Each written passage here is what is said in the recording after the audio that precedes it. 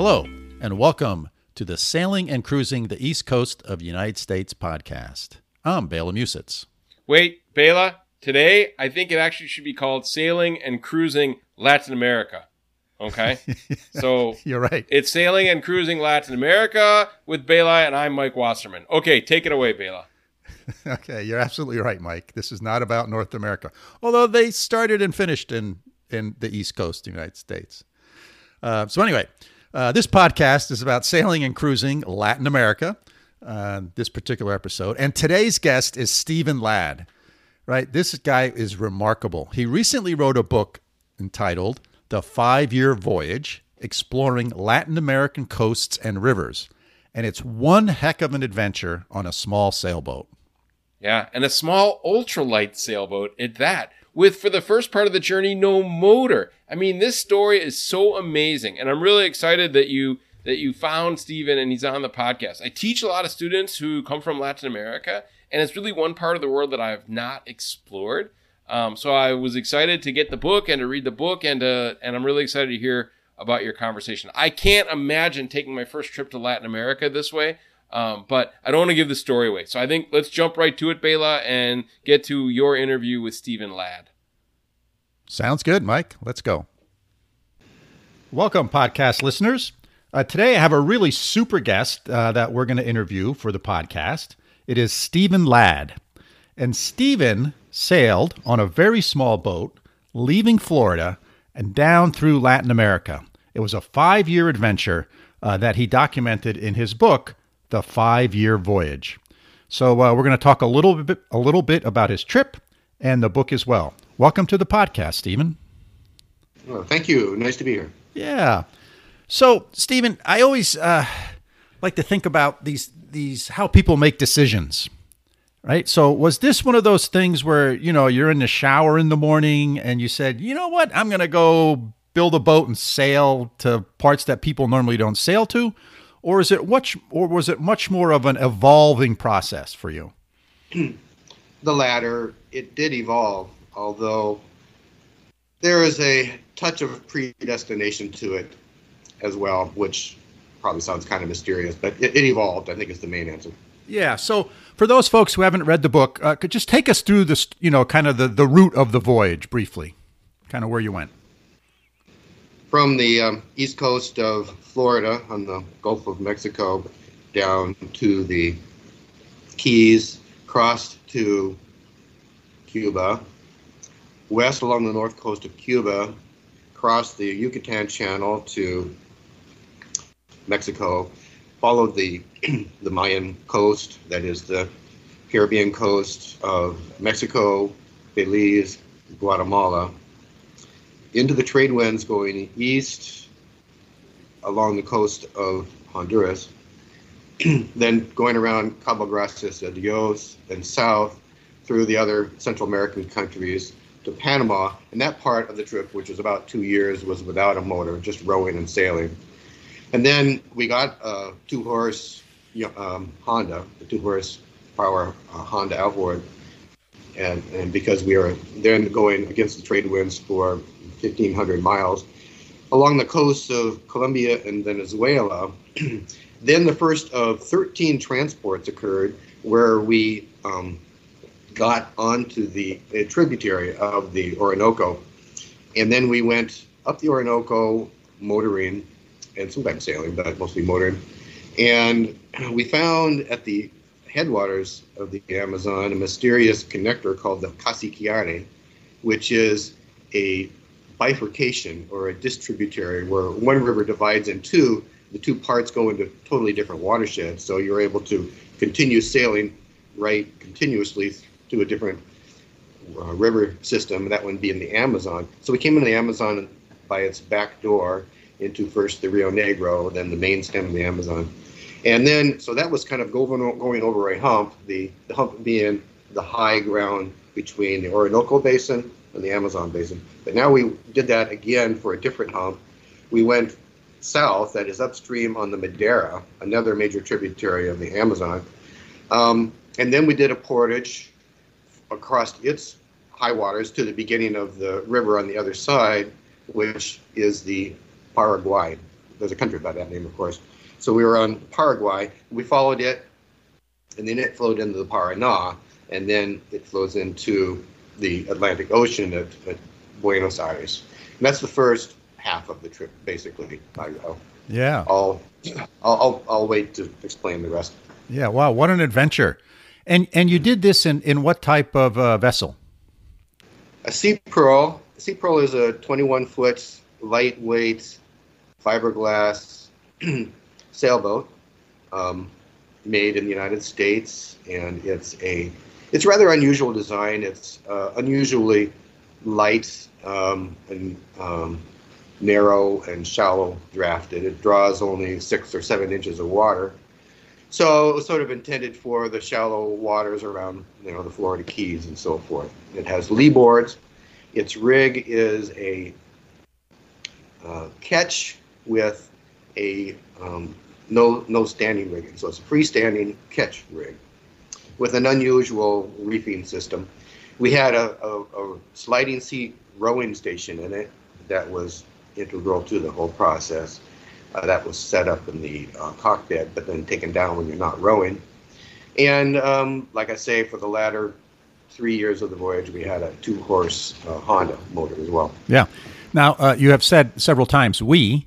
So who is the we on this adventure? Right. It's my wife, Virginia. She was not yet my wife. My first book, 3 years in a 12-foot boat, that was just myself. But then Jenny and I met, and she shared my sense of adventure, and she was not at all a reluctant participant. She was a 100% right beside me participant, and never lost the gusto, and was totally enamored of the whole process. Yeah. Wow, that's unbelievable. And so, what type of equipment, I'll say, did you have on the boat? Yeah. Well, a kind of a rule of thumb is that the type of equipment you use is very simple and light, like what you might use backpacking. In fact, my stove, my white gas stove, is my backpacking stove. You're able to carry more things than you would backpacking, but it's that feeling of simplicity. We had, of course, no refrigeration, no communication equipment other than a VHF radio. We would get cell phones in particular countries as necessary to just take care of daily business in those countries, but we generally had no way to communicate with the outside world underway.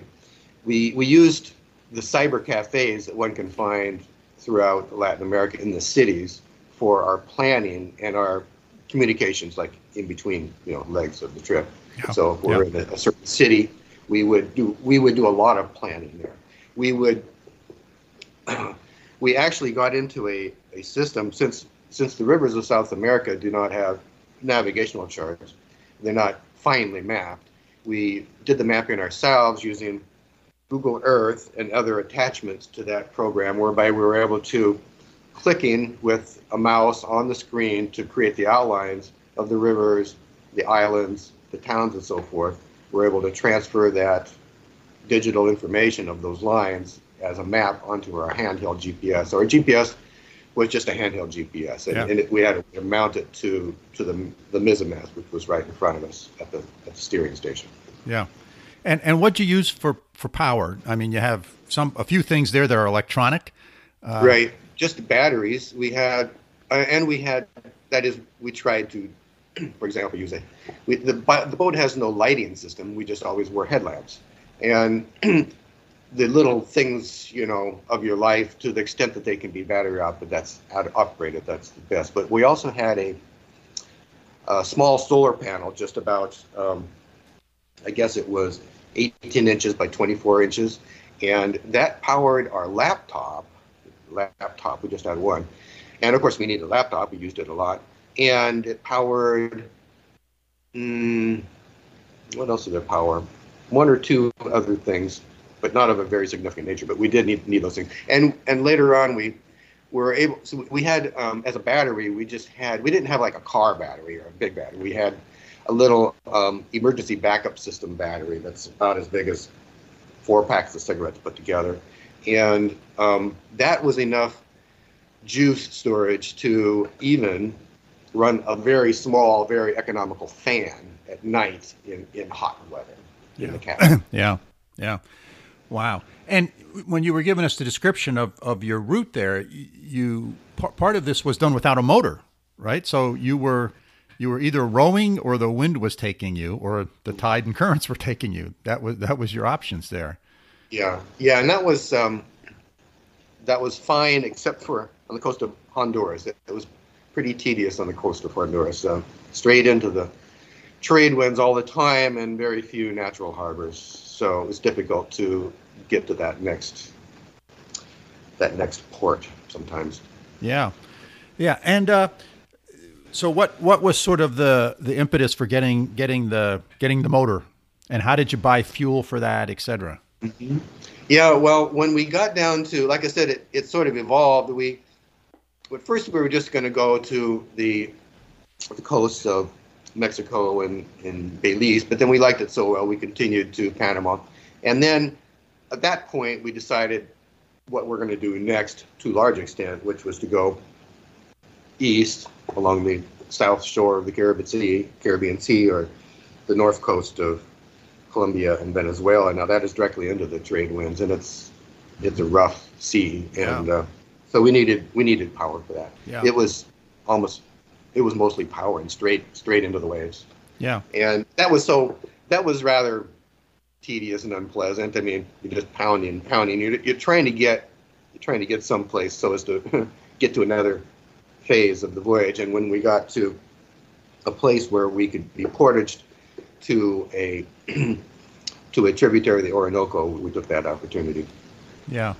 So one of the things I'm always curious about, when most people think about sailing, and we think about, going to Bahamas, or, British Virgin Islands, et cetera. And there's a lot of infrastructure there.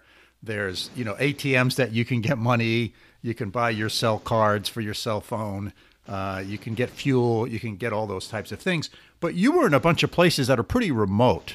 So how did you deal with a lot of those types of challenges that we take for granted in our everyday sort of cruising? Yeah, good question. In South America, there are towns, of course, but they're in the Amazon region. They're generally not interconnected. A particular town may be substantial in size. It might have 50,000 people, or Manaus has 1.5 million, but there's no roads connecting them together. And so you'll see a city with cars, but those cars can only run around the city streets. And in between, there's hundreds of miles of just jungle, very, very low population. But we were able to carry enough food, water, fuel for typically 10 days. 10 days would not be a difficult stretch of time. And so, for example, water, our number one source of water was municipal water supplies in cities where that is possible. And then the second biggest source of water was bottled water, when you can get a 5-gallon fill-up on a bottle, for example. And food was just normal food bought in stores, prepared with our little stove and our pressure cooker. We had a very kind of a miniature pressure cooker to make the fuel last longer. Now, the fuel for the motor would use any automotive fuel, but the white gas stove, we had a constant battle there. Stoves, there is no good solution for a stove that you can use anywhere in the bush. There simply does not exist a stove that uses fuel that you can get anywhere. And this was particularly the case with white gas. So it's great when you have white gas, but that's usually aviation fuel. And there's all these, every country has their own blend, sometimes extremely high in ethanol. And so it's a constant battle with that stove. We're cleaning it all the time. But there was never any better solution we found. Yeah, so you actually cut out there a little bit, Stephen, while you were talking about the white gas challenges. So could you just say that again, because I think it's an important point, but the line here cut out. Okay. Yeah, in South America, we just used various brands of automotive fuel. We even tried diesel. We tried aviation fuel. They all have major problems where the the the ethanol absorbs too much water, and you're having to clean the stove every other time you use it. So we never found a good solution to that, but we were always able to cook our food. Yeah, yeah. And how did you do most of your provisioning? Was it just as one would expect? You go to what we in this country call farmers markets, or grocery stores? Every port and every town has its, situation of stores or markets. So everyone, of course, is a place where you haven't been to before, and you have to decide where there is a safe place to leave your boat. Yeah. Maybe you can find a map. You want to find where there's stores. You want to find where there's water. You want to find where there's cyber cafe. You've got a long list, and you just beat your head against that wall for that port, and then you do it again in the next, week later when you come to the next town. Yeah. But it runs the gamut from a very tiny village to the city of Manaus. There's not a lot of generality to it. And what about the language? Is Spanish the primary method for communication down that part of the world? Spanish is, except in Brazil, and so we in particular, particularly I, was already competent in Spanish. We had to learn Portuguese. We spent a couple of years in Brazil, and so we took Rosetta Stone. We were able to, have that on our laptop, and we just schooled ourselves in Portuguese, and we're always able to get by. Yeah, we're conversational enough to totally get our needs met and make friends. Yeah. Oh, very nice. What were some of the? Oh, we should finish the route. I don't think you took us through the whole route. Right. So you Okay. Remind us where you stopped and pick it up from there.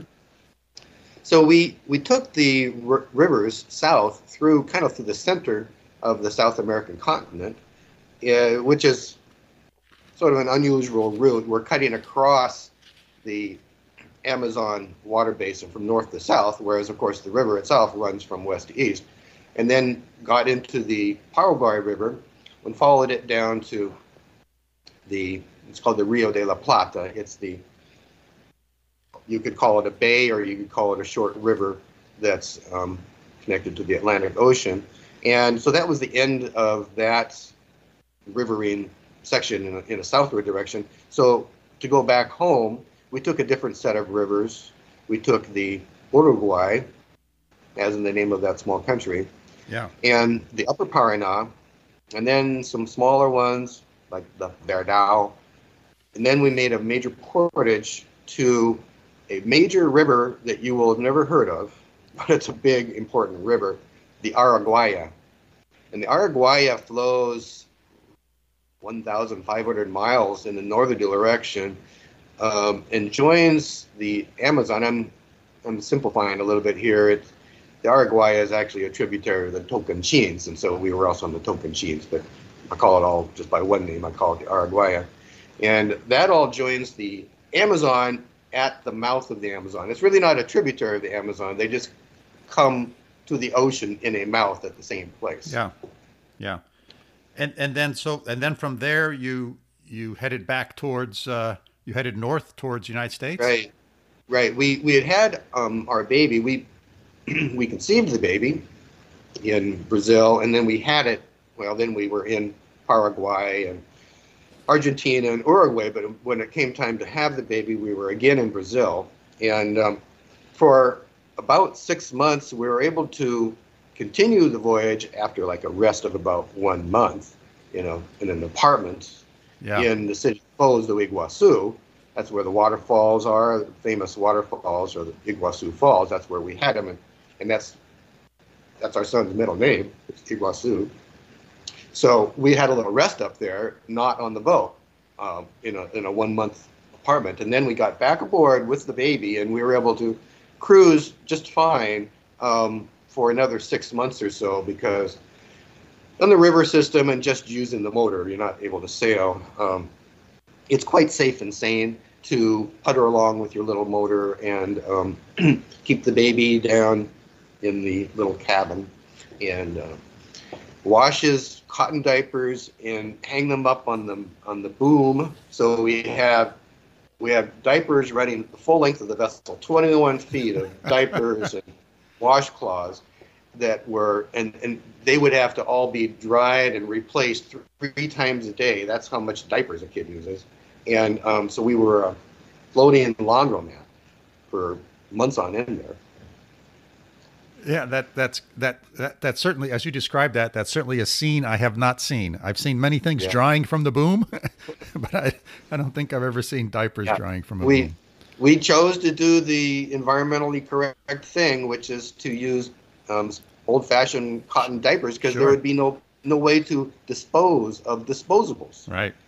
We're not going to save 2 weeks worth of dirty diapers and then put them in a garbage can. Right.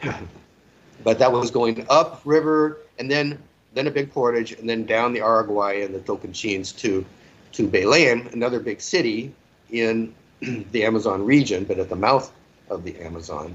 And there, Ginny and the boy had to fly home because there was no way to safely sail with the 3 of us aboard in the ocean.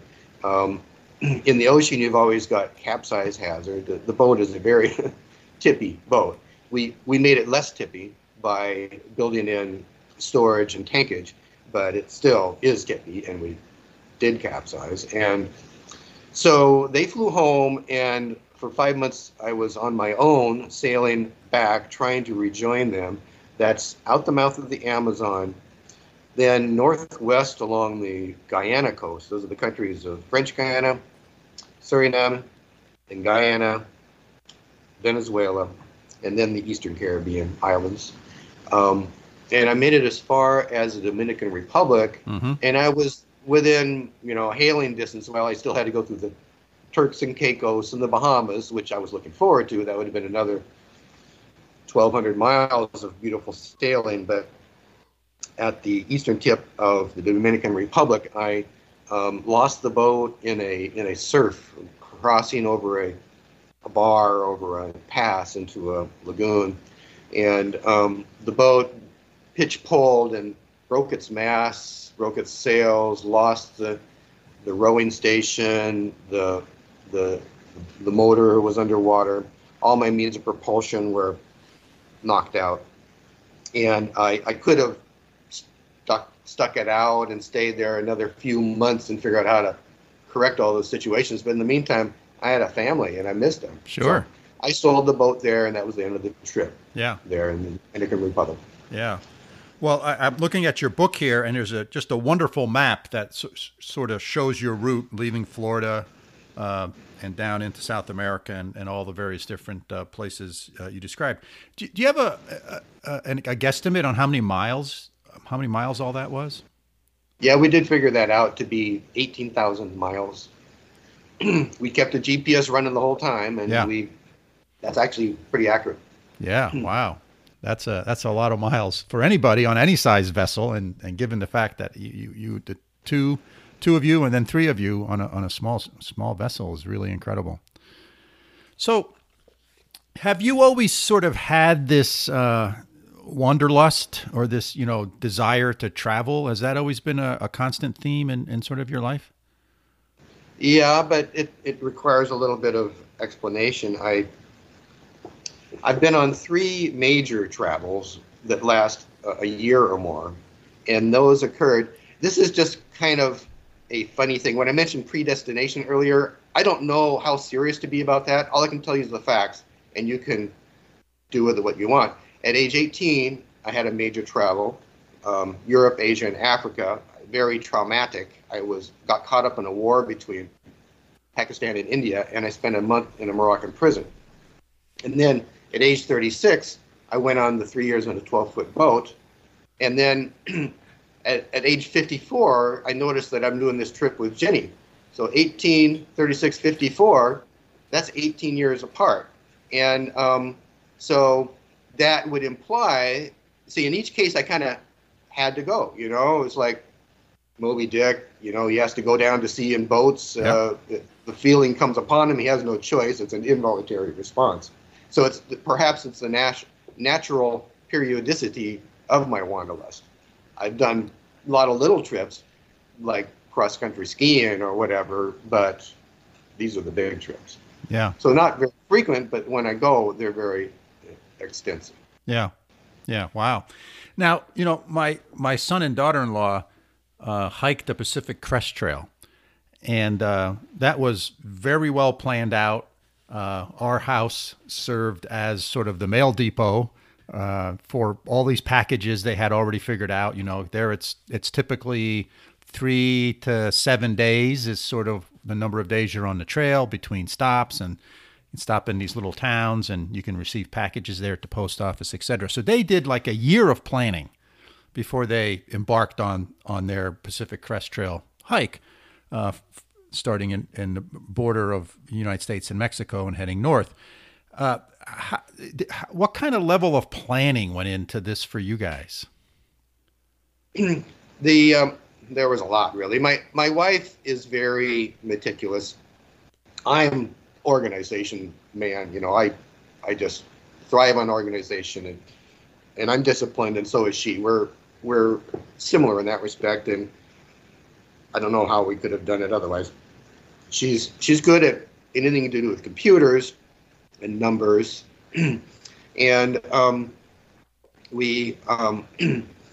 well, for example, one of the major questions in the saltwater portion of this trip is when we can get refuge, when we can get out of the sea, because this boat is not a comfortable platform to live aboard or sleep aboard when you're in the open ocean. It's rocks. It's a little flat-bottom boat that just rocks and you can never rest. So you want to get out, and so that means either the lee of an island or a bay or a river mouth or a harbor.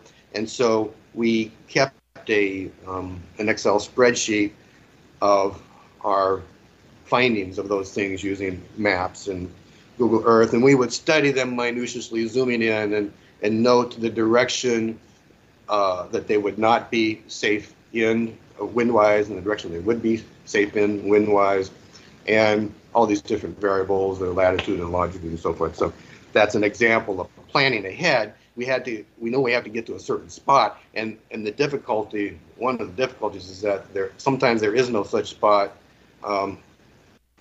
that day. You have to go overnight, and the overnight passages are really to be taken seriously. This is not a boat. This is stretching it, using the boat this way. But what we did was just sort of what you could do with that boat, and we had to stretch it in some ways. It was a little bit too small for the oceanic parts of it, but a little too big for the portaging parts of it. Yeah. And I haven't mentioned yet how those happen. These portages were sometimes very short, just to get around a dam, but the longest one was about 300 miles, and they cost as much as $500. That had to be just arranged on the spot by talking around the town of people who have pickup trucks or a car with a trailer, or most of we use trailers and pickup trucks. Some cases we put the truck on top of a car, which it is light enough that with 5 men, say, you can do that. But those were. Then there's dams we had to find out about whether they open or not, and so forth. So some of the planning you can do in advance, and other things you really can't. You just figure it out as you go along. Yeah, yeah. Now, some parts of the world are very welcoming to people showing up in a boat or, through some other means, and other places are less welcoming. How did you sort of figure that stuff out? Everything was really good. The people, I can't think of a single place where the people were unfriendly. Very friendly, of course, towards us, and we're doing something unusual, and these are people living in a little, to them, uninteresting, isolated community. Anybody going through would be interesting to them, and we certainly were interesting. So we had a lot of good friendships. Government-wise, there was some variability. So the paperwork was more difficult in some countries than others. Venezuela was the worst. And Nicaragua wasn't too good. Argentina had its drawbacks. Yeah. So is there a bigger story there that you'd like to share? Oh, well, Argentina is very different from Venezuela. I mentioned them in the same breath, but Venezuela was sort of actively hostile because Hugo Chavez was the president, and he is very anti-American. And he forced that view upon his bureaucrats to take that line towards us. Argentina, Argentina has this group called the Prefectura Naval. That's kind of like a Coast Guard, but it's more like a police department on the water. And they were like busybodies. They were mother hens. They were just bugging us and wanting us to check in with them every 5 minutes. And for every hour of navigation to do 2 hours of paperwork, they just had nothing to do. They had these big offices all up and down the river, and each one of them demanded our time to sit with their lawyers and drop more papers and more papers and more papers. And maybe we could go out on our boat sometimes too. Well, and then they told us it was just too dangerous. We just can't go there. Those places, like, it's certain death. You know, you go to a certain reservoir and it's like the land of no return, you know, and it's all just imaginary. They themselves hadn't even been there probably. Yeah. Well, interesting. Very interesting. So as you reflect back on this, well, before I do that, let's just take a quick thing about your book.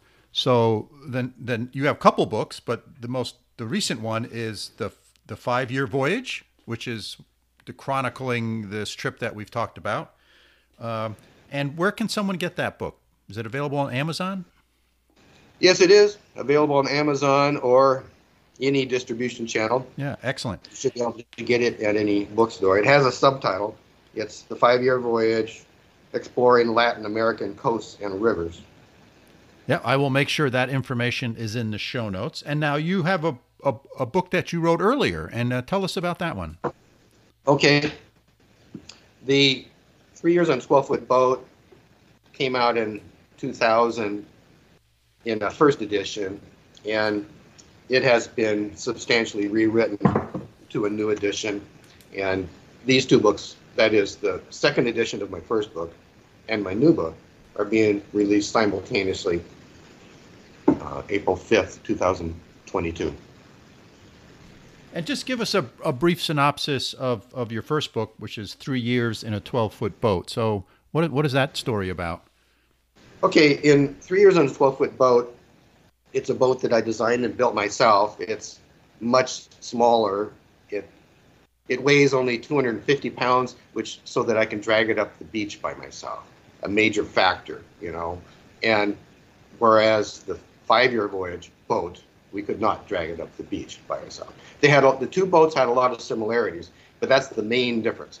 The 5-Year Voyage, because it had to be big enough for two people, could not be light enough to drag it up the beach.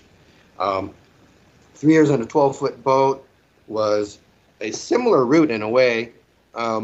It was partly on rivers. That is, it began on a little stream called the Milk River, which flows through Alberta, Canada, joins the Missouri, which joins the Mississippi.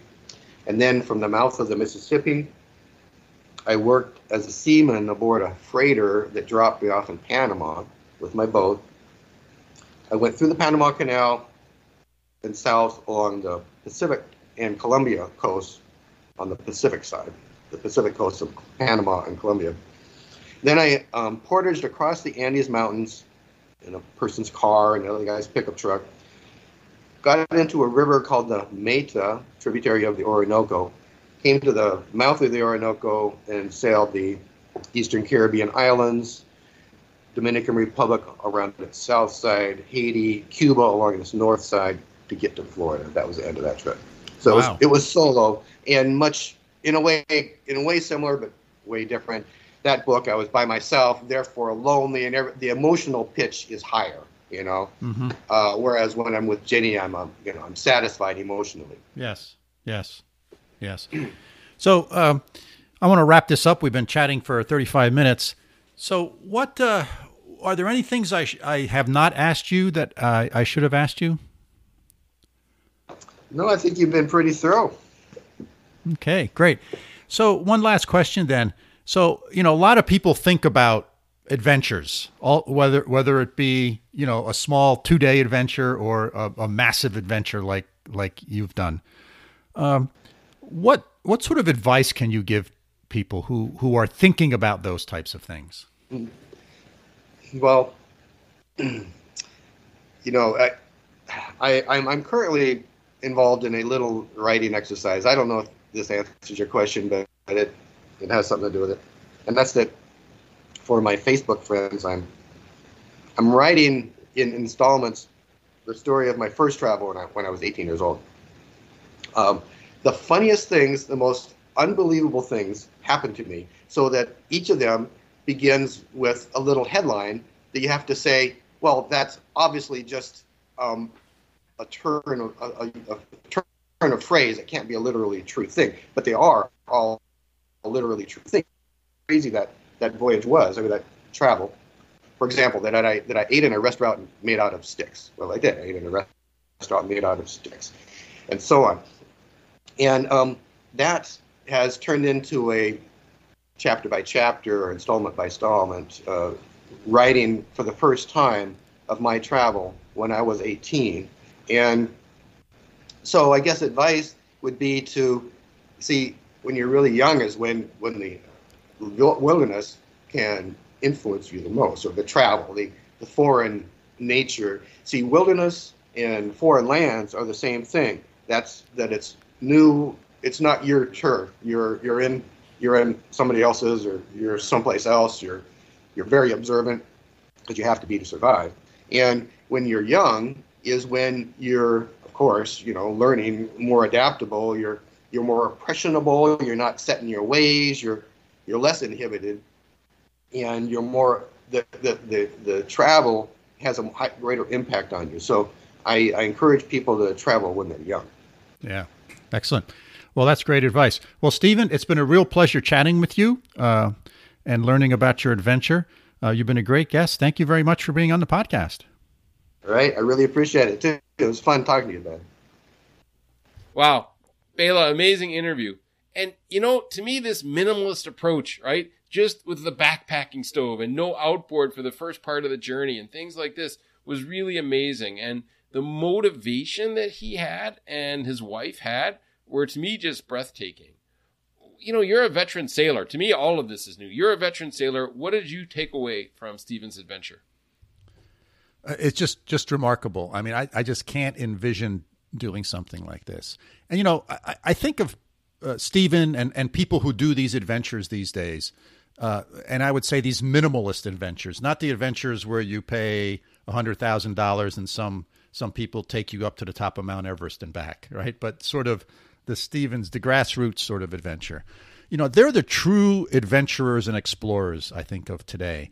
And if you believe in reincarnation, then in a previous life, they must have been on the ships with the Vikings or with Magellan or Columbus, right? These are the people who explore the unexplored parts of the world. And, it's one thing to sail around the world today. A lot of people do it. But in my mind, what, Stephen and his wife did is just remarkable. And you have to think about it in terms of, they didn't have a lot of the technology that enables us to do all of these marvelous things that we have the ability to do today.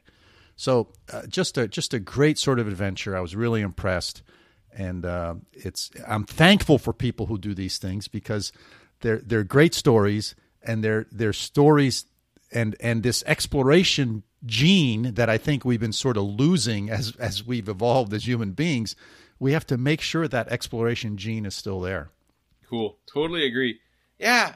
Steve and his wife, Ginny, they chose not to have inexpensive, readily available tools on their trip, like cell phones, the social media. They had the one exception of the VHF radio. They, they stopped at internet cafes every few weeks and things like this. So it wasn't like they were totally out of touch, but they actively chose not to have some of the tools that you or I take for granted and would have. Could you imagine even going, let's say, 2 weeks or 3 weeks without any of these tools? No, we become so dependent upon all of these things.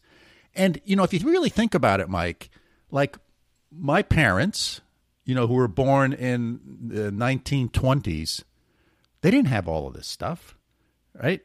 And all the years before, all the people who came before them. So for hundreds and hundreds of years, thousands of years, as human beings, we've been able to live without all of these things that we today think are absolutely critical.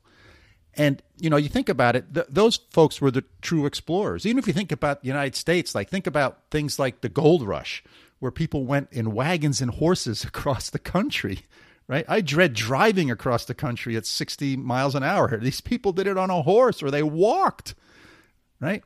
So they're the true explorers. And I think, as I mentioned just a few minutes ago, this technology enables, right? The technology that I have on my sailboat, the GPS, the radios, the motor, all of these other things, right? They enable ordinary folks like you and I to do things that we would have never dreamed about doing 50 or 75 years ago, right? So that's what technology does. It enables the more ordinary people to sort of, at least for a week or so, think they're explorers when we're really not. And, you can sail across the ocean. A lot of people do it these days on sailboats. It's not that big of a deal. But you take away their GPS, you take away their weather forecasting, you take away their wind generators and all the electricity they have on the boat, etc. And all of a sudden, it's a different ballgame. So I just think, if you think about it, this technology not only lets people sail across the oceans, but if you're relatively fit, you can go to an outfit and they'll take you up the top of Mount Everest, or even more so, you can go into outer space now. I mean, holy smokes, right? You got enough money. Yep. If you got enough money, you can do that. So that's all because of technology. And so I think there's a good side of this and there's a not so good side of this. I think sometimes we get too dependent upon it, and then when something happens, we're in big trouble, and because we don't know how to cope without it. But I just look at Steve and I just say, wow, what a remarkable trip and what a remarkable adventure, and going to places that you wouldn't think about going with a sailboat, right? Oh. It's not like, okay, he sailed up and down the coast of some remote part of South America. No, he went to the interior, and they had to portage the boat across land a couple times, right? And he figured out how to connect these rivers up so he could sort of go up one river and down the other and end up in different countries. Just remarkable. Yeah. Just the willingness of Steve and Ginny to do this without these tools was, to me, an incredible commitment. And yeah, what an amazing thing. They relied on themselves, and there were challenging moments and challenging days and weeks, but really an amazing story about the ability of humans to master a scary world. Again, without a lot of these tools. Now, I have a couple other questions. So I'm interested in the differences about kind of boating the way you sail on your boat and using one of these ultralight minimalist boats that Steven used. That's question one. Question two is, what's the difference between freshwater and saltwater sailing? And then question three is, this whole thing about having the baby on the boat blew my mind. And I have no kids, no pets, right? And you got little grandkids, and your boys, you raised them boating. How well do boats and kids mix? So 3 questions. Sorry, I gave them to you all at one time. All right. Well, I'll try to remember them. So the first question about small sailboats, if you look at most of the competitive sailors, people who sail in the Olympics or people who sail competitively, they all started on a small boat. And that's because a small boat is very sensitive to wind, to the currents, and to weight. And that's how you learn how to really sail a boat efficiently and effectively, which if you're doing it, you're trying to get to point A from point A to point B as fast as you can, it's important to know those things. A big boat is much more sluggish. It's, you get a puff of wind, a big boat, maybe you barely even feel it. But in a small boat, man, you're going to feel it and you need to react to it really quickly. So there's a lot of advantages, I think, to learning on a small boat. They're often called dinghies. So there's dinghy sailors. And if you look at colleges, that's how the colleges compete, right? At the collegiate level. All the sailboat races are in dinghies. So I think it's an important place. His boat's a little bit bigger than a dinghy, but not that much bigger. So, for example, our first boat we had was a Catalina 22, a 22-foot boat, similar in length to what Stephen had. And, now I have a much bigger boat, a 45-foot boat, and, that little Catalina was really sensitive to little puffs of wind, and I could really feel everything my senses were filled all the time. And I could feel the pressure on the tiller. I could feel the pressure on the lines when the wind would come. On the big boat, it's a little less. I'm more numb. I feel like I'm a little more numb to what's going on, and which means I probably need to hone my senses, right? So clearly, people know how to do that because they can make boats like mine and bigger go fast, but they have to hone those senses in sort of a different way. So that's the big boat, little boat thing. Interesting. Let's see. Question number 2 was saltwater versus freshwater. Oh, saltwater, freshwater. I mean, from a sailing perspective, there's not much difference. I can't think of any. It has to do more with how close are you to land, how deep is the water, right? Freshwater, if you're on a lake, you're not going to get really big waves. On a lake, the waves tend to be smaller, but closer together and steeper. Whereas in the ocean, you get these big rolling waves, right? Much bigger, but their amplitude is bigger, but the frequency is lower. Okay. If you think about it in engineering terms, right? On a lake, the frequency's higher, but the amplitude's smaller. Okay.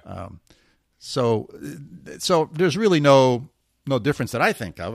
Maybe there are, but I just don't know what they are. And the tides, if you're on a river and it's tidal, right, the tides come in and out up to a certain point, and then they lose their influence, right? So you might be sailing at near the headwaters, and it's salt water, and it acts like the ocean a little more, and then it just gradually kind of tails off. Is that how that works? And the farther away from the ocean you get, at some point it's freshwater, and the plants change and the fish change, and now it's like smaller sailing, yeah? That's exactly right. So I grew up on various different parts of the Hudson River, and you go to the Hudson River down in New York City, and it's really salty. I mean, it's the ocean, and there's pretty big tides, and the tides come all the way up to Troy, New York, which is about 150 miles, I think, 100 miles north of New York City. So the tides come all the way up to that way, but the water's fresh, right? So yes, they make that transition along the way, so on these rivers that drain into the ocean. Yeah. Right. And if you live there like you do, you know it, right? But if you don't, you really got to make sure you've got that local knowledge, right, to know what's going on. Right. So like in the Hudson River, right, you have the current of the river, and then you have the currents generated by the tides. Mm-hmm. And sometimes they're going in the same direction, and sometimes they're going in opposite directions. So you can get some real funky things going on. Right, depending upon where you are. Fascinating. Never really thought about that, but it makes sense. Yeah. I mean, and there's certainly tides in the ocean and currents. I mean, people often think about tidal currents as only being close to shore, and I guess that's correct if it's a tidal current. But the ocean itself is full of currents all over the place. I mean, there's the Gulf Stream that goes, 4 to 5 knots from Florida almost all the way up to Connecticut. Mm-hmm. That's just remarkable. So there are these like rivers in the oceans that you can sort of take advantage of or stay away from, depending upon which direction you're going in. Yeah. Interesting. And those are all well mapped out. They're well understood. I mean, they've been around a long time. They may meander a little bit, but people understand where those various different currents are and the directions they flow in. Yeah, but in the river, you got to know the local, right? Kind of the local story, right? There's always what's called local knowledge. So in the marine industry or the boating industry, there's like local knowledge that you want to know about. There's people write books about that, right? So in this part of the Chesapeake Bay, you have to worry about these things, right? Or this part of Long Island Sound, you have to worry about these things. Right. So but in South America, right? In South America, it's a whole different ballgame, right? It's not the Chesapeake. There are no books. There are no books, and there's not even a lot of He said some of the areas. Some were normal sized cities, right? But some were really these. Right? That's right. Yeah, fairly and where low density situations. Right, where Stephen went, there were no books. Yep. right? You got to sort of get on shore and ask the other person who's got a boat if you can find one. Yeah, and communicate with them, right? Yes, exactly. Last question was about kids and boats. Kids, yeah. Fascinating to me. So, I mean, kids, the thing I'm amazed with kids, and I guess, we have two sons. They're all older now. Their oldest one is 40. The other one's 37. They have kids now. And it's really having grandkids brought this into clearer focus for me than when I had our own kids. Kids are really adaptable. Gosh, are they adaptable, right? And they can do all sorts of stuff. They can tolerate much more than most adults can tolerate. And they're really amazing. And, there are several YouTube channels out there that recently had children, younger couple, they sold everything, they bought a boat, they sailed around the world or wherever for a few years, and now they had a baby and they're still sailing. And so it's great insight into, it's the only world the kid knows. So for them, this is home. This is what I do. Here's the places it's okay for me to go. Here's the places it's not okay for me to go. It's just like in a house, right? There's places you don't let your kid go because they can get hurt. No different on a boat. If it's a small boat, I think 3 people on a really small boat gets much more challenging, as Stephen had to deal with. But I think kids are kids are more adaptable than adults. Let me just leave it at that. Interesting. Well, and it'll be exciting as we kind of go forward with this podcast, right? As your granddaughters get older, right? To hear how they get involved and what they're interested in. And I think that'd be kind of cool. So, yeah. What do you think? Time to wrap it up? Yeah, let's wrap this one up, Mike. Great. Well, Bela, thanks for bringing Stephen on the podcast. It was really amazing to hear firsthand about his and Ginny's adventures. And it is a really good read for anybody interested in sailing or Latin America or both in my case. But listeners, thanks for joining us for another episode for, in this case, sailing and cruising Latin America with starting on the East Coast. You were right, Bela. They started in the Keys. But we hope that you enjoyed it. If you have questions about what we've discussed today or you have suggestions for guests, please feel free to get in touch with us. Our email is sailingtheeast, that's all one word, smushed together, @gmail.com. Yeah, so thanks for listening. And if you enjoyed the podcast, please hit that follow button on your podcasting application. And if you know of someone that would be a good guest, reach out to us and let us know, and we'll invite them to be on the show. Spring and warmer weather is around the corner, and I think by the time this episode gets released, if everything goes well, Paradox will be in the water. So currently she's uncovered, and she's not in the water yet, but I think by the time we get this one out there, she'll be in the water, and I'll be starting the sailing season. So until next time, signing off from upstate New York. See you soon. Sounds good, Bela, from over here in warm and sunny Münster, Germany. Looking forward to seeing you next time.